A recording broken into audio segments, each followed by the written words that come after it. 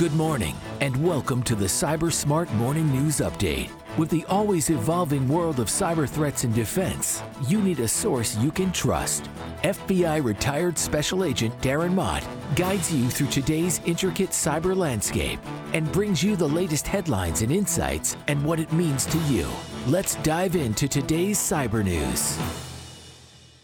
Good morning, friends. It would help if I turned up my microphone. It is Thursday, December 21st, 2023. This is the Cyber Smart Morning News Update. I am your host, retired FBI Supervisory Special Agent Darren Mott. Thank you so much, as always, for downloading, listening, wherever you're listening, and if possible, subscribing to the podcast and all my other silly misadventures like on Substack and LinkedIn and wherever. Got quite a few tabs open today. A couple of these particular stories will be just quick, real headline, sub-headline, a little bit of the intro, and maybe a single point to make, especially the second one.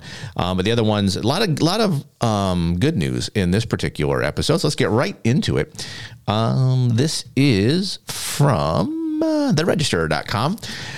Cyber crooks book a stay in hotel email inboxes to trick staff into spilling credentials. Research highlights how major attacks like those exploding Booking.com are executed. Now, this is a good news story because someone actually did somewhat of a postmortem. So this is from Connor Jones at the Register. Cyber criminals are preying on the inherent helpfulness of hotel staff during the sector's busy holiday season. Researchers at Sophos said the latest malware campaign targeting hotels involves sending emails that play on the emotions of staff while at the same time applying time pressure to trick them into downloading and running password-stealing Windows malware. Two main categories of emails are sent: those that complain about serious issues regarding a recent stay and requests for information to assist in future booking. Both typically necessitate a fast response from hotel management. Complaint emails can range from allegations of violent or prejudicial behavior from staff or having possession stolen, for example. In these cases, attackers will often compose a strongly worded email only including text outlining their initial complaint. When the staff responds by requesting more information, the attacker sends a message directly to the staff to open a link that supposedly contains evidence supporting the claim. So this is pretty, it makes sense what they're doing, not the bad guys are doing, because it's social engineering. This is not, no one's hacking the system. I mean, ultimately they are, because they're getting into a system by having someone click on it, but they're not using a vulnerability. They're using people's goodwill to get into the system. So this is a point specifically for the hospitality world to take this intelligence, understand it, and put in processes in place that ideally help you identify these type of scams and do some further education of your staff to be on the lookout, to not click on links, things like that. This is the type of attack that will expand itself off of the hospitality world and go to other industries as well. I mean, I can certainly see it happening in retail, where someone is going to claim that they went to JCPenney and they had a bad experience, or their clothes don't fit, whatever, and customer service will open it and bad things will happen. So again, all of this stuff I talk about all the time has to do with it's really just intelligence, understanding the threats so you can work on your risk, right? So that's, this is a great highlight, great point to make. This is not just for the hospitality world, but thank you to the hospitality world for at least having the ability to provide information on this and share it with everybody else. This one's going to be from the no kidding file. This is from cybernews.com. Justinas Vanelikas reporting, and I apologize to Justinas. I'm certainly mispronouncing his last name. Federal agencies, this will be a shocker to everybody. You'll be shocked at this headline. Federal agencies do not comply with AI rules, audit shows. An audit of the U.S. government departments and agencies revealed that most did not comply with artificial intelligence laws and regulations. The Government Accountability Office, which oversees the operations of the government's legislative branch, has examined the current and planned use of AI in 23 federal agencies. It found that most are not equipped to actively address AI risks and benefits. The GAO offered 35 recommendations to improve the situation. Again, this just goes to show that we are, and I reference now back to a Substack I did a few weeks ago about the government's not coming to fix our cybersecurity problems. They're real good at putting out the regulations, not so good at following the regulations, which I think none of us are surprised at any of this. Look at what happened during COVID, but whatever. But again, the point being, if you're going to make rules, follow the damn rules yourself. So, it is what it is. This is not a surprising headline. We'll probably see more of it. But again, your federal government here helping you and really doing good things with your tax money. Darkreading.com. This is John Layden reporting. Iranian seed worm cyber spies target African telecommunication companies and ISPs. An Iranian-backed cyber espionage group is actively targeting telcos in North and East Africa. According to security researchers at Symantec, the latest cyber attacks by the advanced persistent threat it calls Seedworm, also known as Muddy Water, APT34, Crambus, Helix Kitten, or Oil Rig. It'd be really good if all these entities that come up with APTs would have one name, but I've said that many times. They're targeting telecommunications sector organizations in Egypt, Sudan, and Tanzania. One telco sector organization in particular, previously infiltrated by Seedworm earlier in 2023, but so far unnamed, is bearing the brunt of the latest assaults. Why? My guess is they're somehow associated with Israel, would be my guess. And this just kind of goes to show that, obviously Iran is branching out to other areas of the world, and it's just a matter of time before whatever these particular attacks are going to be coming our way. Some tradecraft listed here. The Iranian cyber espionage groups are known for establishing false persona on LinkedIn and elsewhere in order to persuade targets to open malicious links or attachments rather than relying on unpatched vulnerabilities to hack into targeted organizations. Here we are again.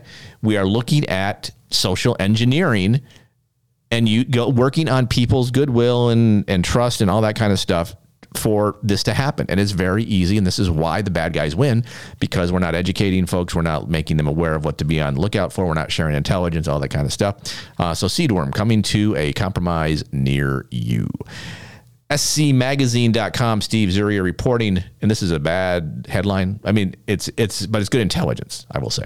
1 in 4 high-risk CVEs are exploited within 24 hours of going public. Researchers have found that 25% of high-risk vulnerabilities were exploited on the same day they were published.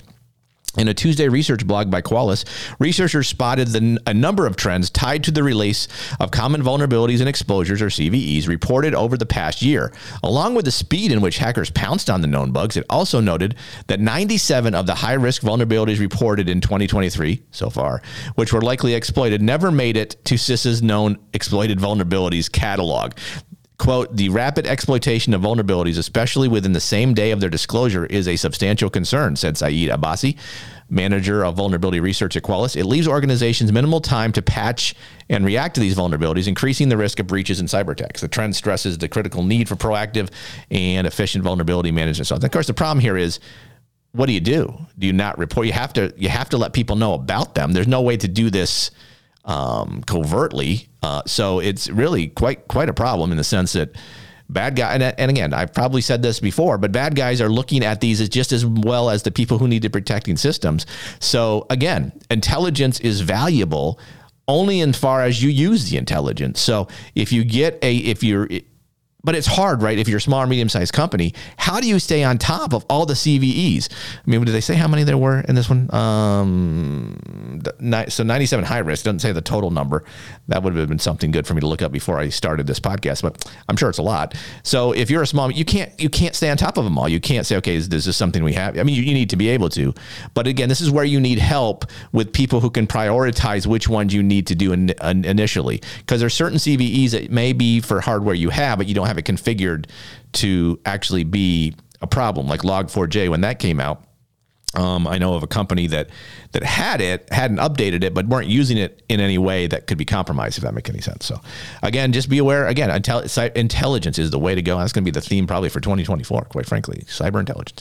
SecurityFairs.com, Pierluigi Paganini reporting, German police seized the dark web marketplace Kingdom Market. So this is one of the good news stories.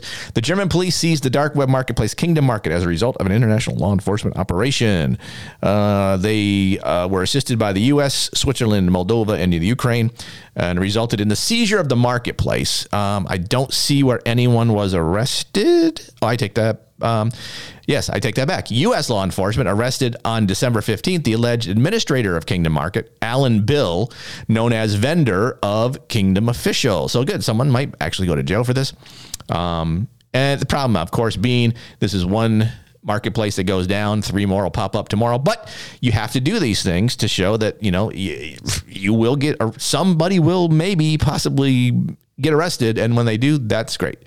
Okay. Also from the good news fairy, securityfairs.com, same thing. Pierluigi reporting here as well. Law enforcement operation Hike IV led to the seizure of $300 million. So this one was a really good one. I actually posted this article on LinkedIn. I think I said, I looked in the dictionary for the definition of success, and this article popped up. So an international law enforcement operation named, Hayechi, led to the arrest of approximately 3,500 suspects and the seizure of $300 million worth of assets. Clap up for all those guys. So Interpol this week announced an international law enforcement operation named whatever, you can look it up, CHI4, led to the arrest of approximately 3,500 subjects and the seizure of roughly $300 million worth of assets. The 6-month operation from July to December targeted organizations involved in 7 types of online scams: business email compromise, e-commerce fraud, investment fraud, voice phishing, money laundering associated with illegal online gambling, romance scams, and online sextortion schemes. Woo! That is quite a list of that they were targeting.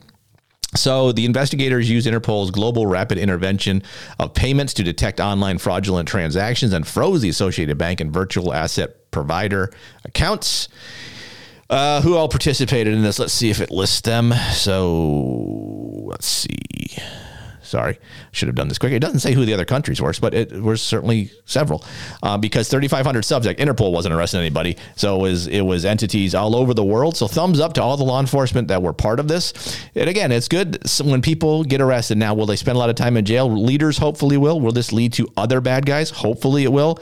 Some victims may see some of their money returned, so that is fantastic. So great story all around. InfoSecurityMagazine.com. I'm sorry, that's not the right tab. Here's the right tab. From Phil Muncaster, cyber incident costs surge 11% as budgets remain muted. This is more of an intelligence informational type of story. The average direct cost of a serious cybersecurity incident increased by 11% year on year to reach $1.7 million in 2023, according to the consulting firm SRM. Now, there's other reports that have that higher, so I guess it depends on who you listen to. But the firm polled 600 C-suites and IT budget holders from the U.S. and UK organizations with revenues over $500 million to produce the report. The most common incident types were fraud, third-party compromise, data exfiltration. These types of things varied by sector. The larger the organization, the greater the risk of data exfiltration and ransomware, the study found, which is interesting, right? Because the larger the organization, the more money they should have for cybersecurity, yet they're getting hit more often. Interesting. The average 1.7 million rose significantly to 2.7 if you didn't have cyber insurance. So let's see if it talks. This talks a little bit about cyber insurance here. Next year, they predicted the rise of a more healthy 8%, although in prior years, the actual increase has been significantly less than predicted. Retail, 28% increase. Telecoms, 27. Pharmaceuticals, 27. Share, whatever. So what are they talking about here with this, as far as how much it costs? It doesn't really say. So this is it. Well, the article had an interesting point, but it doesn't seem to have made it. In other words, so they're saying that, companies aren't spending much on cybersecurity, yet the number of attacks is going up. It's something we will see in 2024. So I probably, looking at this now, I would say you probably don't have to read. I gave you most of the key parts of that.